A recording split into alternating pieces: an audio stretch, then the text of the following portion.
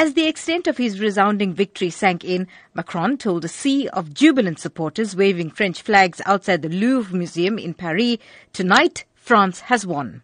Almost definitive results showed Macron winning 65.82% of the vote in the first ever election he has contested, far ahead of the nationalist Le Pen at 34.18%.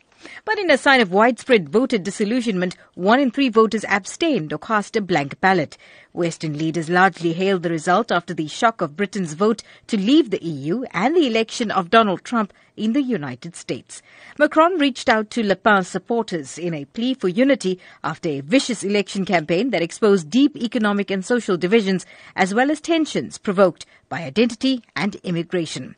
Macron walked onto the stage to the strains of Ode to Joy, the anthem of the beleaguered European Union that he has promised to help overcome the wounds of Britain's impending exit.